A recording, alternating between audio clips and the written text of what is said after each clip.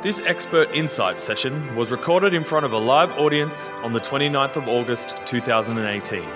The topic is panic, agoraphobia, GAD or separation anxiety, teasing apart the anxiety disorders. On the panel we have Professor Valsa Eapen, Chair of Infant, Child and Adolescent Psychiatry at UNSW and Head of Academic Unit of Child Psychiatry, Southwest Sydney. Scientia Professor Derek Silo, Director of Psychiatry Research and Teaching Unit at Liverpool Hospital and Academic Mental Health Unit, UNSW. Professor Vijaya Madhukavaskar, Conjoint Professor UNSW, Director, Psychology Clinic Black Dog Institute.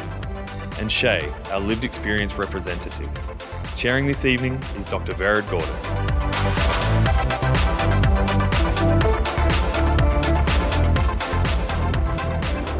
Okay, so we might just start off, and Shay, maybe I will start with you in that really, talking about anxiety, it would be perhaps really useful for us to understand from your perspective, what's it like to experience anxiety and what impact does it have on your life when you experience anxiety? Well, throughout my journey, I'm kind of at a place now in my treatment where I've got a little bit more control over my anxiety and I know how to manage it. But before I received treatment, it kind of got to the point where I wasn't really able to leave my house for a few years. So in terms of what I was feeling, right now I've got the sweaty palms and my stomach is in knots. But when it was really, really severe and had a huge impact, I just constantly had this sense that something was going to go wrong. And if I did ever end up leaving the house, it would have to be for a damn good reason. And I kind of put on like a little bit of armour, so I'd wear my earphones and put sunglasses on no matter what the weather was like, so that I felt shielded and protected. Nobody could really see my eyes, because that was important for some reason. Thankfully, I work in an environment where people are really aware of what's going on for me and proactively want to help me. So I still do experience some agoraphobia, and my workplace picked up on the fact that I was had gone through all of my sick leave within a period of 6 months. And so now I work from home 1 day a week, which kind of helps alleviate the pressure for me. Where I can kind of have a day where it's okay to stay inside and just look after myself. I am a massive flake. I tend to not go out to things, even though I say I will. If it's a party or we're going to a pub, I can't, go to Pitt Street Mall. That's just an anxiety attack waiting to happen. And yeah, it's just really these just uncomfortable physical symptoms. I get sweaty palms, my stomach is in knots, my heart races, and it's just the thinking. I refer to myself when I go out to schools as worst case scenario girl. If somebody's home late by 15 minutes, then they're likely dead on the side of the road in my mind. So I'm really good at going to the worst possible outcome and worrying about that. It impacts on my sleep. So I am on medication to help me go to sleep at night. Without it, I tend to be awake just thinking all night, no matter how tired I get. I say all of that and I say that I manage it, and I do. But, sometimes it still does get the better of me. And that's why I just continue treatment. I'm still seeing a psych every month. I see my psychiatrist every 3 months, see my doctor every month. So it's just an ongoing journey of trying to learn different ways to be able to manage it so that I can live the way that I want to live. It's weird, I think, in the fact that I actually go out and I talk about it quite a lot, and considering my diagnoses. And what I've reflected upon is that I'm generally in control of these situations. So I can go out to a school and I can present because I'm in control. But if I go to a pub, I'm not in control of that at all. So that's when I need to put in plans I say to my fiancé, we'll check in 2 hours and see how I'm feeling. And if I'm not feeling great, we're going to leave after 2 hours. So, yeah. Okay, that gives us a very rich description. And so, Derek, talking with you, the epidemiology of separation anxiety disorder is becoming more apparent to us now. Can you talk us through a little bit about what we know about that? Well, until fairly recently, we didn't know very much at all about it. For the reasons we've already briefly discussed, the focus was on childhood and adolescence, as we know, in relation to separation anxiety disorder. And we knew that it is pretty common in juvenile anxiety clinics. In fact, if you go to a juvenile anxiety clinic, probably close to half of the kids there have got separation anxiety disorder, which manifests very often as school refusal, as you know. And that's why they brought to the clinic, and that's why everybody gets concerned about them, because as soon as a child isn't going to school, it has all kinds of major ramifications. So it triggers a social, institutional, and parental response. So we knew a little bit about the epidemiology of childhood separation anxiety disorder. We knew less about adolescent separation anxiety disorder. There are a few longitudinal studies underway. There's in the US, tracking kids over time, and one or two of them have reached early adulthood. So we're getting more information about the evolution of all the anxiety disorders, but including separation anxiety over time.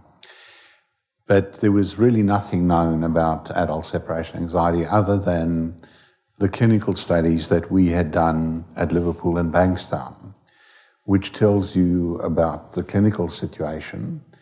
And what was striking about that was what seemed to be very high rates of adult separation anxiety in anxiety clinic populations. But they were hidden, of course. They weren't diagnosed primarily with separation anxiety. They'd been sent there for other comorbid disorders, panic disorder, agoraphobia, and so on. And that could mean one of two things. Either they really did have comorbidity, so they had underlying separation anxiety, but also it had evolved into other things like panic disorder and agoraphobia, or they had just simply been misdiagnosed, and that we found to be quite common. In other words, someone was called agoraphobic, but actually when you got down to it and interviewed them properly, they actually had separation anxiety disorder. And people had missed that point for understandable reasons. It wasn't in the diagnostic book. And maybe Bija can talk a little bit about that distinction, you know. But just broadly, we had no population data about this until 2 or 3 years ago, when fortunately I was able to hook up with the WHO World Mental Health Survey, which, as you know, is headed by Professor Kessler at Harvard, where they've done these huge national surveys across multiple countries worldwide. I mean, really large studies, epidemiological studies, and then have combined all the data from all these countries into one massive data set. So you could have 20 or 30,000 people in this data set, which was quite mind-boggling for me because we were used to samples of about 50 or something. So the statistics are extraordinary, and the power to analyze this data is also dramatic because of the size. But what was this, and unfortunately, because Professor Kessler had heard about this discovery in Australia, he included a module for separation anxiety disorder, not just for kiddie, retrospectively for the childhood version, but also for the adult version. So you could look across the whole life cycle from an epidemiological point of view.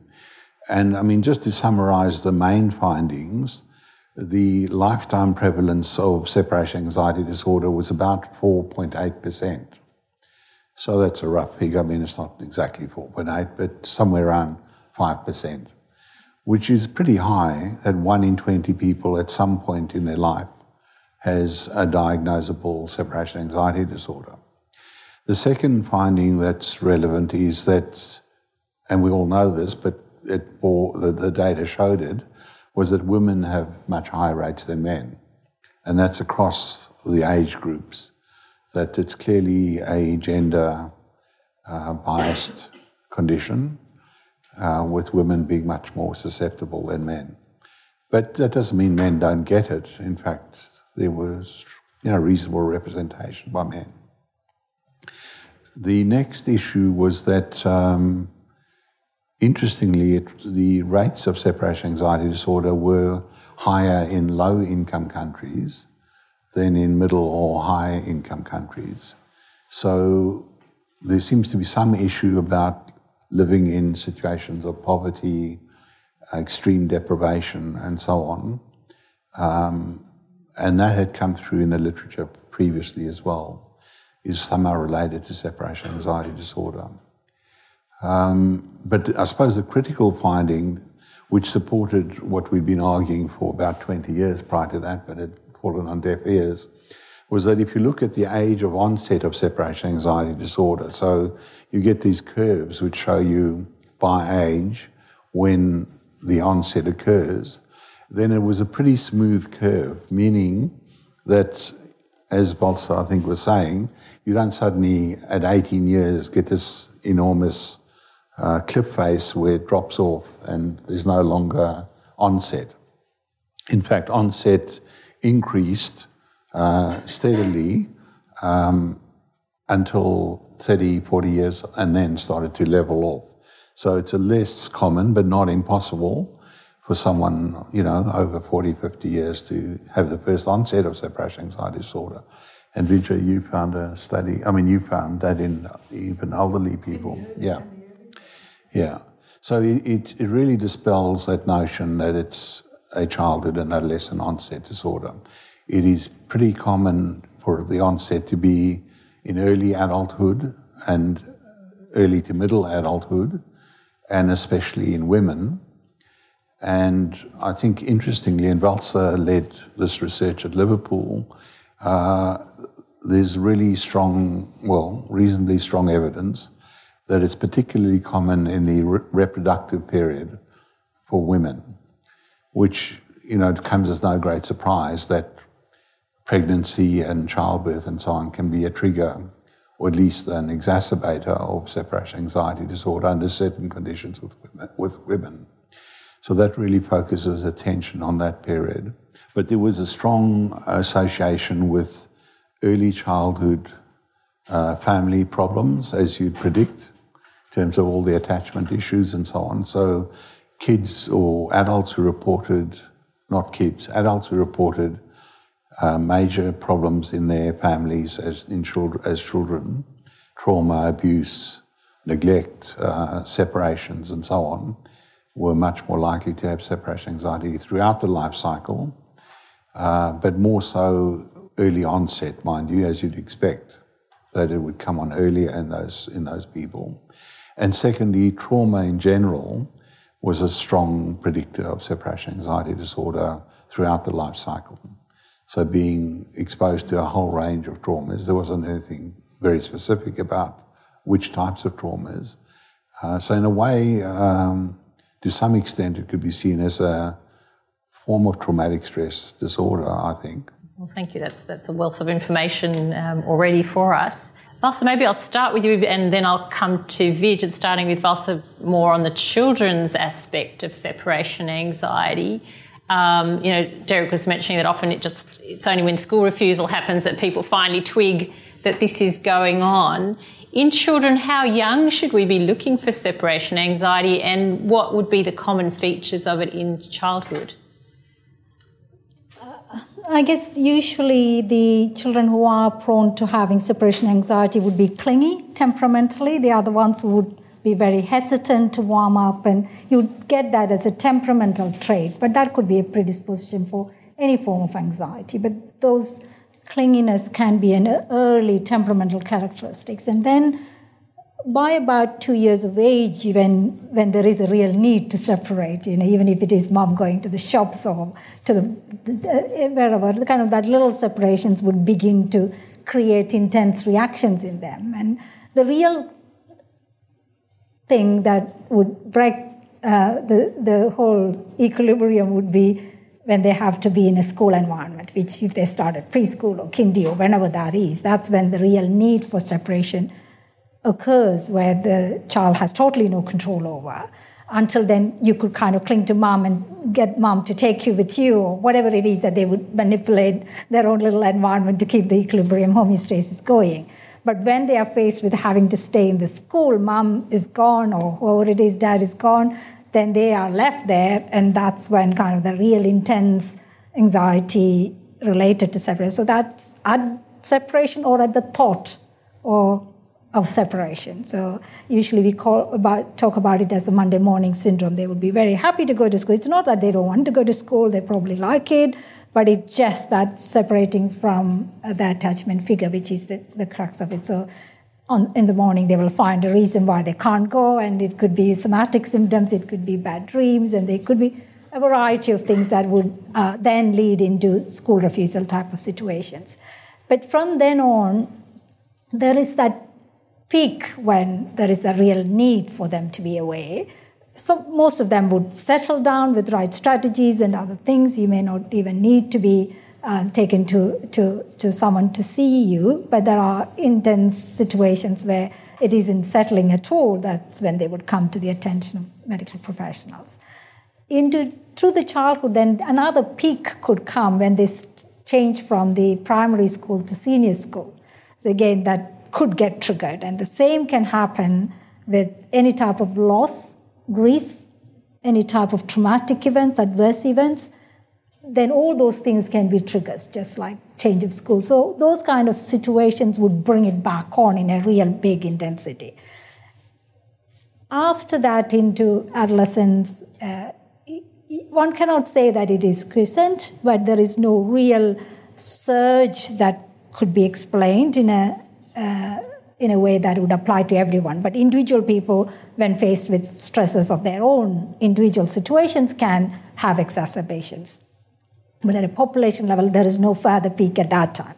Then the next peak might come during that pregnancy period, particularly for women. So if you've had a lot of separation anxiety with your own parent, then it becomes about your child, or your child who is going to be born, or then it becomes you wanting your husband or your partner or somebody else who have placed this attachment onto from your parents to the new figure, and then it becomes a matter of bringing them or wanting to know where they are, and that pregnancy seemed to precipitate or trigger that kind of anxiety again in them. And then once a baby is born, they could be looking whether the baby is breathing, the baby is turning this way or that. Everything could trigger an anxiety for them that something untoward is going to happen. That's kind of the key thing, that if there is, you can't see that they are well and they are there and they are intact, something bad is going to happen. That's what kind of initiates them. So they would continue to have that feelings. And if you have mostly separation anxiety not detected as separation anxiety, it could present as panic, because that's what you are experiencing. Because so you would go to the doctor and say, I'm anxious or panicky, or that's the kind of symptoms they would present with, or I can't leave house, or when it is about the separation. So we, unless and until we kind of get to the story in that depth, it could be seen as, in a regular consultation, it is somebody presenting with anxiety or panic or agoraphobia or whatever. You can call it anything you like based on what they tell you, but underneath is this particular separation anxiety that's a trigger for all these things. And what we then find is that most women would get picked up during the perinatal period because of the Edinburgh Depression Scale that gets handed out to everyone, and everybody gets a score on this or that. And when people get picked up and then they are treated as general anxiety, depression, but there is this group of women for whom those conventional methods of treatment may not do the trick. Their panic might come down a little bit because of the treatment you give, but that underlying anxiety about this separation and the affiliation issue and that the dread of something bad happening, those things are very attachment-focused and relational, and that doesn't get treated when you just hand out a standard treatment for anxiety or depression. So in a way, I think it gets masked. And in our cohort, we had 25% of women from the antenatal clinic, even before they gave birth, giving high scores on separation anxiety. And there is a 43%, I think, in epidemiological studies where people say for the first time it happened in adult life after 18. It may be that they have got to know it wasn't very great, or maybe the events like trauma or other things that kind of got it to come to the surface no matter what. But there is considerable amount, up to 43%, who would report that as far as they're concerned, it happened for the first time after the age of 18. So does that answer you? It answers it very well. Mm-hmm. And so, Vij, I might come to you. It sounds like it is a diagnosis that is commonly missed, and sounds like also people aren't presenting saying, I have separation anxiety, please help me. What are the clinical indicators? What are the key features of the diagnosis of separation anxiety disorder? Sure.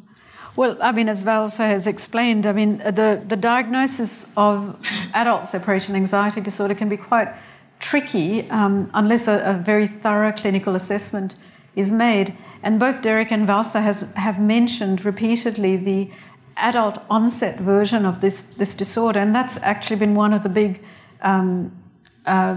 puzzles of why it hadn't been diagnosed in adulthood until we have, now we have got measures that can actually pick it up. But it was precisely because, as Valsa has said, it was thought to be a condition of childhood, and it was never expected that adults would suffer from this kind of disorder. And I mean, successive revisions of DSM had always more or less asserted to some extent that, it kind of dissipated after the age of 18. So at the age of 18, you morphed into someone with panic disorder or agoraphobia or something else, but not separation anxiety disorder. So, I think there was a real issue, or clinicians were discouraged perhaps from making that kind of diagnosis in adulthood. So now that we've looked at it a little bit more closely, the measures that we developed were actually based on a lot of clinical interviews that we did with patients with anxiety disorders, including panic disorder, GAD, OCD, I mean, a whole range of disorders. And what we were looking for was whether some of those could have had underlying separation anxiety disorder. So the signs that we started to see in clients or patients who had separation anxiety disorder were these recurrent worries about harm, some sort of harm coming to the people that they were closely attached to. So they would worry that, if their partners went out to go for work, as soon as they hit the road, they were going to meet with a car accident. Or if they went to the doctor, they were going to have some sort of fatal illness, diagnosis with some fatal illness. They would worry about the ones that were working would worry about getting promoted at work, because they would worry about being asked to go on conferences or workshops or things that would take them away from their close attachments. So there was this underlying fear of being separated. There was a fear that something would happen to the people that were close to them, that something bad, very, very bad would happen. They demonstrated all sorts of shadowing type of behaviors, which are very much like the childhood separation anxiety version, where kids obviously become clingy, but adults don't cling in that way. But they might text their partners on a very regular basis. And I mean, we encountered many patients who'd ring their partners or close attachments up to 20 times a day just to hear their voice, just to have them pick up the phone, to know that they were safe and that they were all right.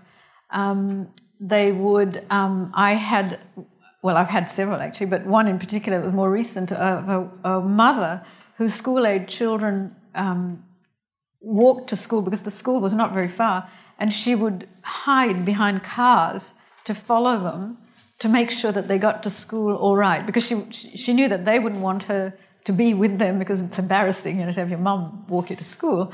But she would hide. So there were all sorts of behaviours like that, and it did cause significant impairment for many people.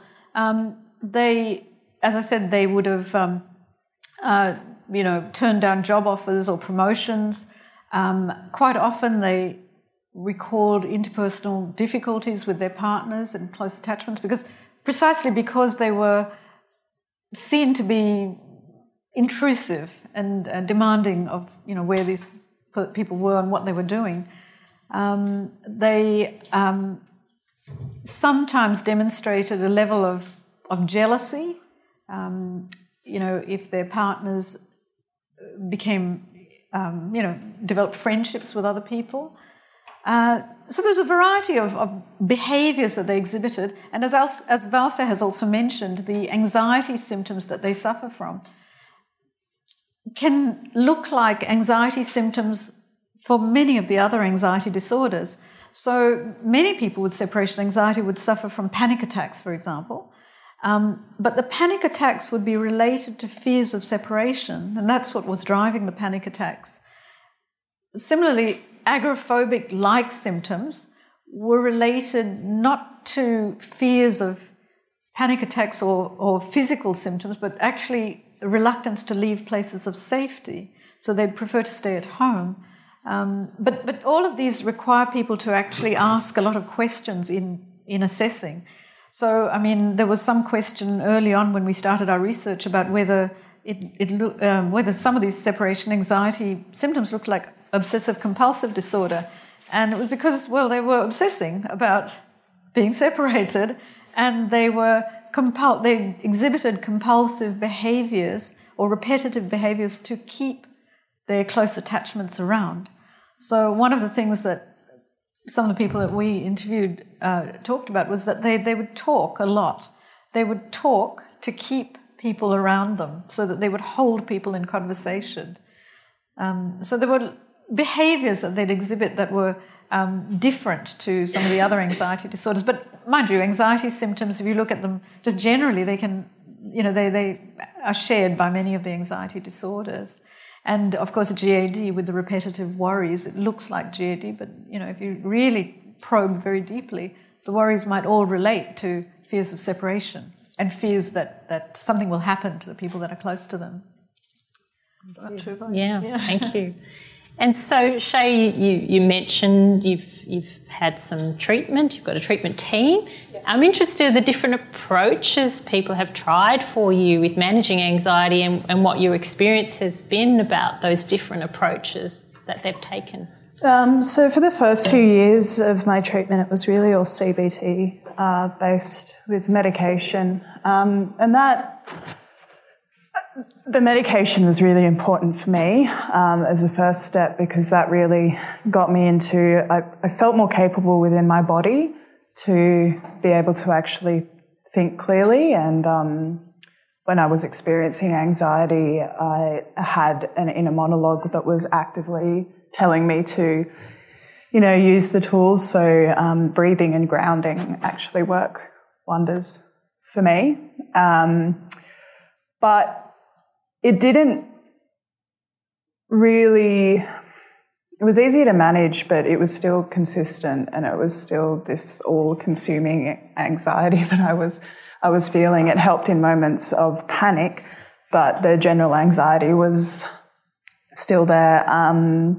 And with the incident I had earlier on in the year, where I was starting to have these seizures, I then started a new type of therapy that was kind of a little bit more trauma-informed. So I went and saw a psychiatrist, and she really wanted to focus on the post-traumatic stress and the fact that was, in her eyes, really driving the anxiety. So now with my new psych, we practice schema therapy, which I've found to be so incredibly useful. Sometimes, in my sessions, I feel like it's a bit hokey because my inner critic is a cushion, and we put the cushion in the corner. We tell the inner critic to go away. But that sort of stuff actually really, really helps me in the real world, now that I can kind of like look at myself and identify different parts of myself, and having different modes, and understanding that in different situations I go into these different modes to be able to cope, and really understanding that A lot of my anxiety, it was a bit of a downer to hear at first, but it was good. So I was abused, and my mother was also abused by my father. And understanding that as a baby in the womb, that I was still exposed to trauma as I was developing through what my mother was experiencing. And I mean, that's never a happy thing to go. You've had this since you were in the womb before you even came out to the world. But it's actually really, really useful to know that there are certain things about me that are just kind of hardwired. So yeah, a lot of my treatment is still ongoing. But I think for me, becoming more informed about what it is that's actually been driving my anxiety, as opposed to just the CBT was useful, but that wasn't really getting to the crux of anything at all, and I was still experiencing everything. Whereas I feel like I've really made leaps and bounds probably in the past 10 months since starting the new type of therapy. Yeah, absolutely.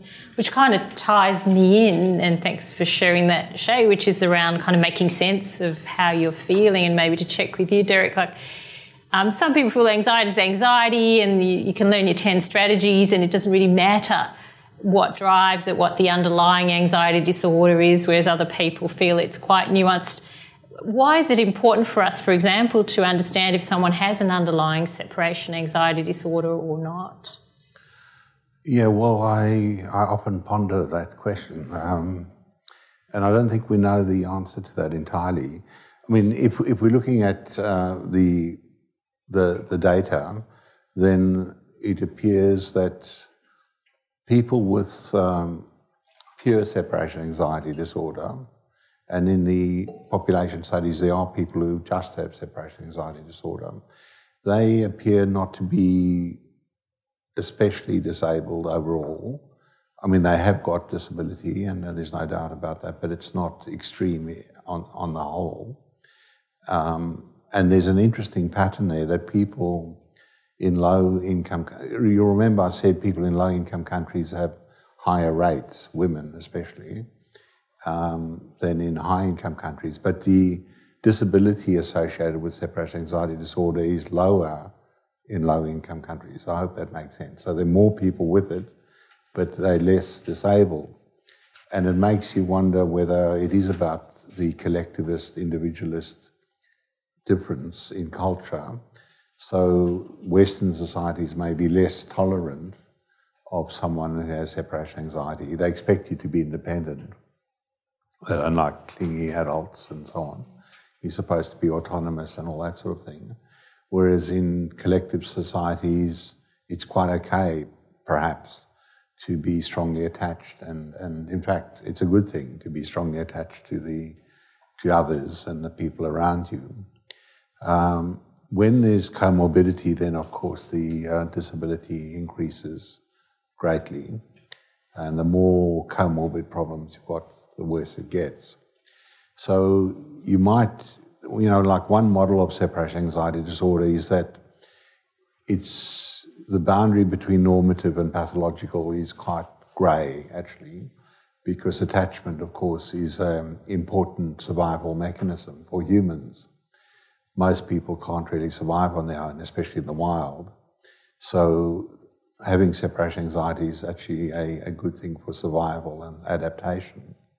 But if it gets extreme and severe and inappropriate and complicated by other anxieties, then of course it becomes a problem. So it's more perhaps what separation anxiety generates rather than the problem itself that makes it problematic. I mean, on that point that Derek's mentioned too, and we would like to know more about how to treat this disorder because it is, the prevalence rates are quite high. But every time we try to do a study on this disorder, everyone seems to vanish. So we never seem to get enough subjects. But it appears that, firstly, it's difficult for people who aren't really looking for it to recognise it because it's so easily masked. And as Derek has mentioned, families can also, can hide it, not necessarily intentionally, but because everyone behaves in a certain way that kind of keeps the status quo. So it's actually quite difficult to tease it out. And sometimes the sufferers themselves are quite oblivious to it as well. And the anxiety that they might, the secondary anxiety that they might have, sometimes also takes over, because panic attacks are pretty nasty. So once people start having panic attacks, then they go to the doctor and talk about panic attacks, and of course then they get treated for panic disorder. So there's lots of reasons why it's not actually recognised, but it has made trying to work out what works with this particular disorder very, very difficult.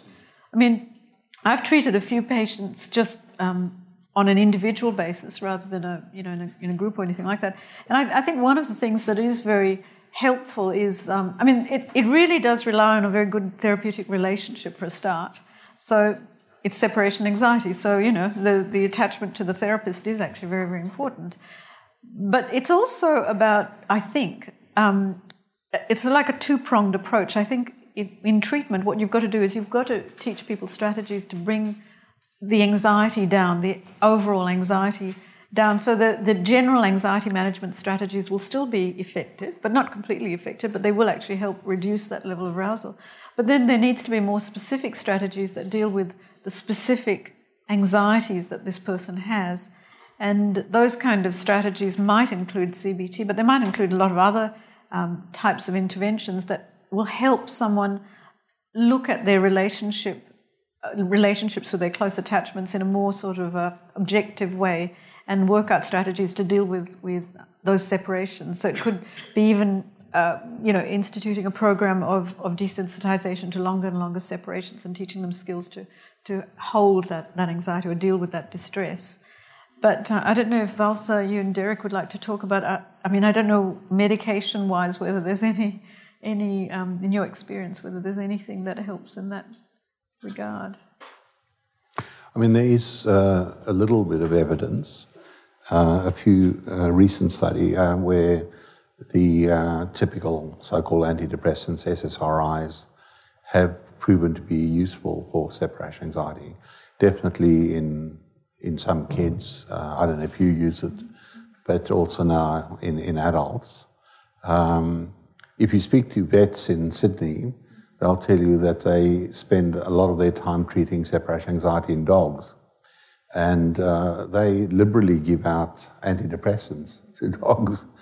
And they're convinced that they work, and it's kind of a standard treatment for separation anxiety in dogs, which is a major issue. Whether dogs and humans are similar in that respect, I'm not sure. Which I'm curious, just staying with you around treatment, because it's often a relational issue, do you tend to invite the attachment figure into the therapy? Well, I was just going to say that, yes.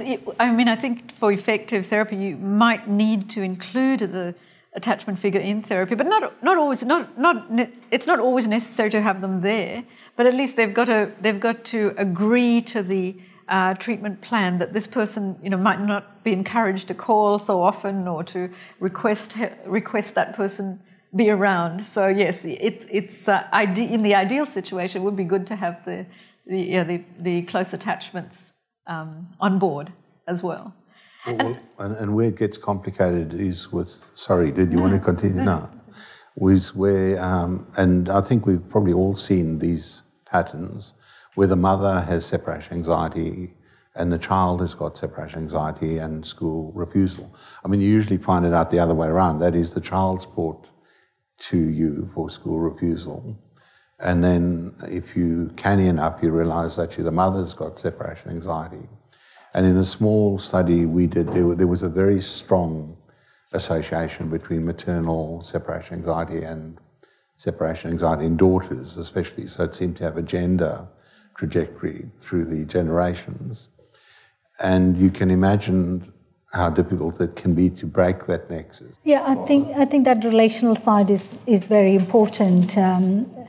When you're treating children, of course, if the anxiety is predominant, if the panic symptom is the glaring thing that you need to first attempt to, then you would use medication, and particularly SSRIs would help calm those things down. So in acute phases, that is particularly very helpful, as you were saying, that it kind of gives you that it calms you down enough to then psychological methods or other type of things can sink in and become more effective. Otherwise, you're just so anxious. You can't hear anything, you can't take in anything, you can't practice anything. So for that acute phase, it is very important that we use it when it is needed, and that can be a real lifesaver for people to just move on or start to go to school or whatever it is that they need to come back to functional level.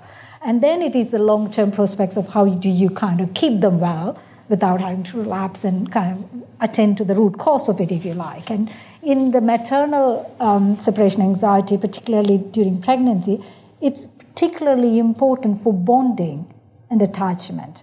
Because if you are scared, stiff about the safety of your baby or something bad is going to happen, how can you bond with that baby for the worry? You're so worried, stiff, that something bad is going to happen. How can you have a pleasurable bonding, affiliation experience with that baby? But that's the kind of core thing that's driving you. So in those instances, I think it's incredibly important that in addition to treating the anxiety, that you look at some of these issues that's going on for them, because otherwise, what we found in one of the studies that Derek and we did in Liverpool is that we followed up a cohort of women. We saw them in the antenatal clinic. We got them to tell us whether they did questionnaires about anxiety and separation anxiety and depression and so on and so forth. We looked at their oxytocin levels. And so, of course, we all know now the panacea about the oxytocin. But the crux of it is that that's the love hormone. That's the hormone that kind of gets released when you are in a very intense, whether it's a romantic relationship or when you're bonding with your baby. The idea then is that you have a big kick when you're in that bonding or that relationship. When you're excited, it's a kick comes from the oxytocin released into the system is directly linked up with the dopaminergic reward systems. So you get that reward, the kick, out of that experience. But for those women who had low oxytocin levels, we found a direct relationship with them reporting an insecure attachment with their own parents, a lot of adverse experiences when they were younger, father abuse, father indifference came up, all kinds of attachment difficulties with their own mothers and parents came up. And in one attachment style questionnaire, there were 4 subscales. One was about the confidence. So it was a positive subscale. If the score were high, then it was good. And the other subscales were about interpersonal dependence, worry about separation, need for approval. They were all in the negative subscales. What we found was that a higher oxytocin level linked up with the confidence subscale, but the lower oxytocin levels showed higher scores in the other 3 subscales. It was the same questionnaire, but when you look at the subscale, it was so directly linked up with each other. And then we are following up that cohort postpartum. Now the babies are now 3.5, 4 years of age. We are looking at the intergenerational transmission. And one of the striking things was that all that experience that they were relating to and the oxytocin being low or high or available to you to use now seems to have been the foundations were laid when you were a child, when you were a baby. So you are primed, your oxytocin receptors are primed. And there was also other studies that we both found in terms of links with oxytocin receptor genes, or whatever it is, that experience that you have forms the basis for your oxytocin receptors to be very sensitive. And so when there is that positive thing happening, your oxytocin is released, you are primed up to be kind of all positive. That's in the context of a secure attachment. But if you come from an insecure attachment kind of background and you are having this baby, when the baby cries, you're like, the baby is out to get me again. No matter what I do is going to comfort the baby, or I'm no good. And, so that insecurity then becomes more of a difficulty in bonding, and then that, of course, is going to affect the baby's own attachment pattern. So it's incredibly important that in addition to doing whatever we need to do to get the person back to functional level in terms of treating the anxiety, the panic, and with using medication, whatever you can, but in some of these instances that we really look at what's going on in that relational side so that we can address some of that for a longer term better outcomes for both the mothers and for their children. And the same goes for mothers and children when they come with school refusal. It's a bit of a, it's comforting for me if you stay back from school, because it's good for me. It's not a conscious way of withholding the child, but the vibes are mutual, that you don't want to separate. And so it's very important that we, at some point in time, in those situations, that we get to the root of it and try to address it. One of the things that Derek and I have often talked about is that separation anxiety seems to be a very fundamental type of anxiety. It's almost, it's hardwired to some extent, and it manifests in times of great stress or trauma, or when people are physically very, very unwell. Quite often they will want people that they're attached to be with them, and it's kind of a normal response. It's a very hardwired anxiety, which makes it also very difficult to treat and decide where it crosses over into disorder. So it's a tricky one. We've tried using straight CBT on people with separation anxiety, and they're very good at challenging their thoughts and doing those experiments and stuff like that, but they do still feel the anxiety. They still feel uncomfortable, and there's something non-verbal about this anxiety, I feel, as well, that they feel it deep within themselves, and they can't always articulate it. It's almost like a feeling of discomfort or insecurity. That's the best way to describe it. It's just uncomfortable, and it's not always cognitive. I might check with you, Shay. You've been taught lots of ways to deal with anxiety. Has it reduced your anxiety, or has it made you live differently with the anxiety you have? Like, what has been the impact of all that you've been shown? My anxiety's definitely reduced over the past few years. So that was like that 3-year period where I really couldn't leave the house, and I can now. So my anxiety is clearly reduced, but the way that I live my life is much different now as well. I kind of need to,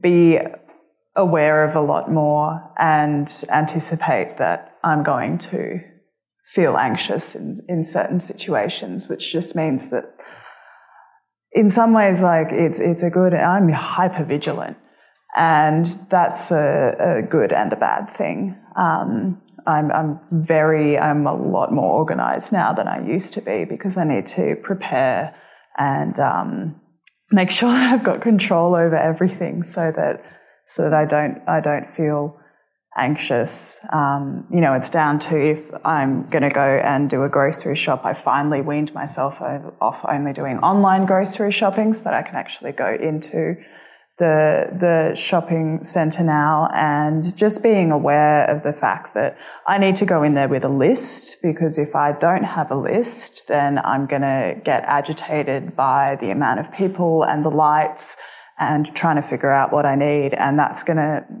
make me have an anxiety attack. So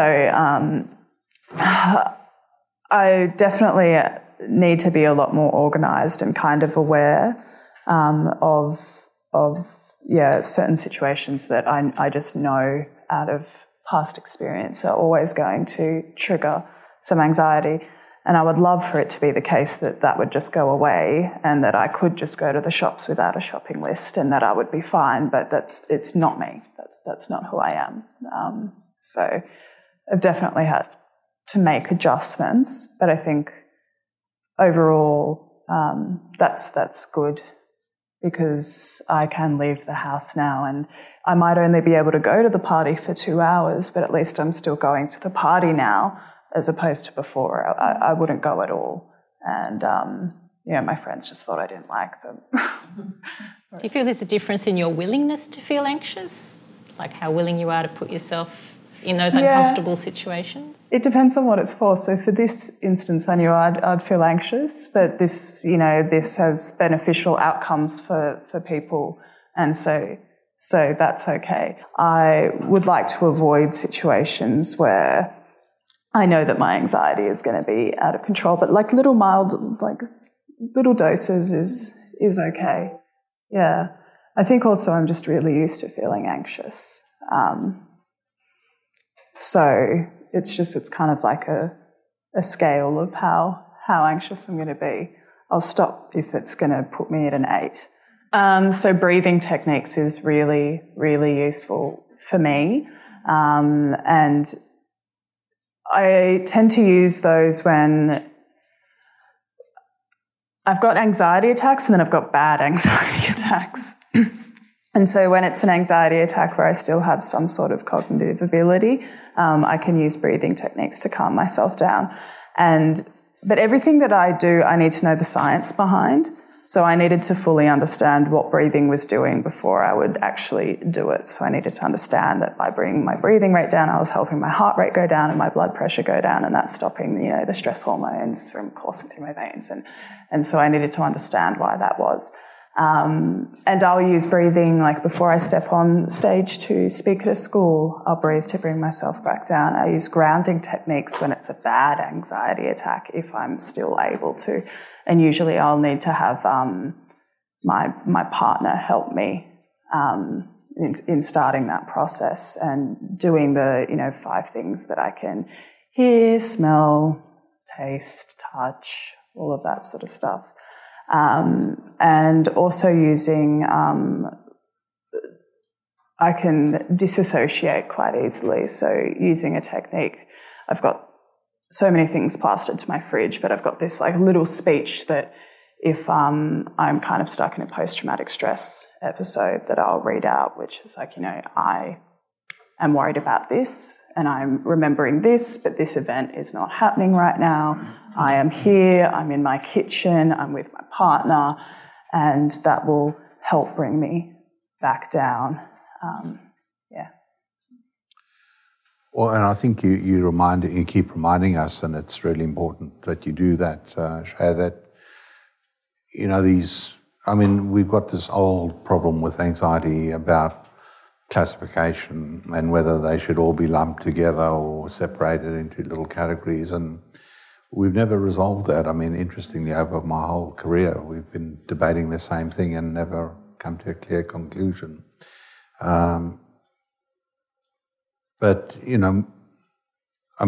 Most people really have a mixture of symptoms, and I think you're describing that, and probably some dominate at certain times and others at other times, and so on.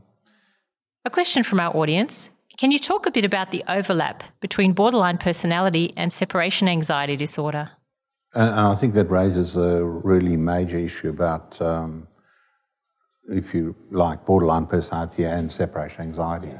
Because in many of them actually, if you give them the measures, they go through the top of the scale. They all score incredibly high on separation anxiety. So what do you call that then? Because it's embedded in all the other borderline issues and so on.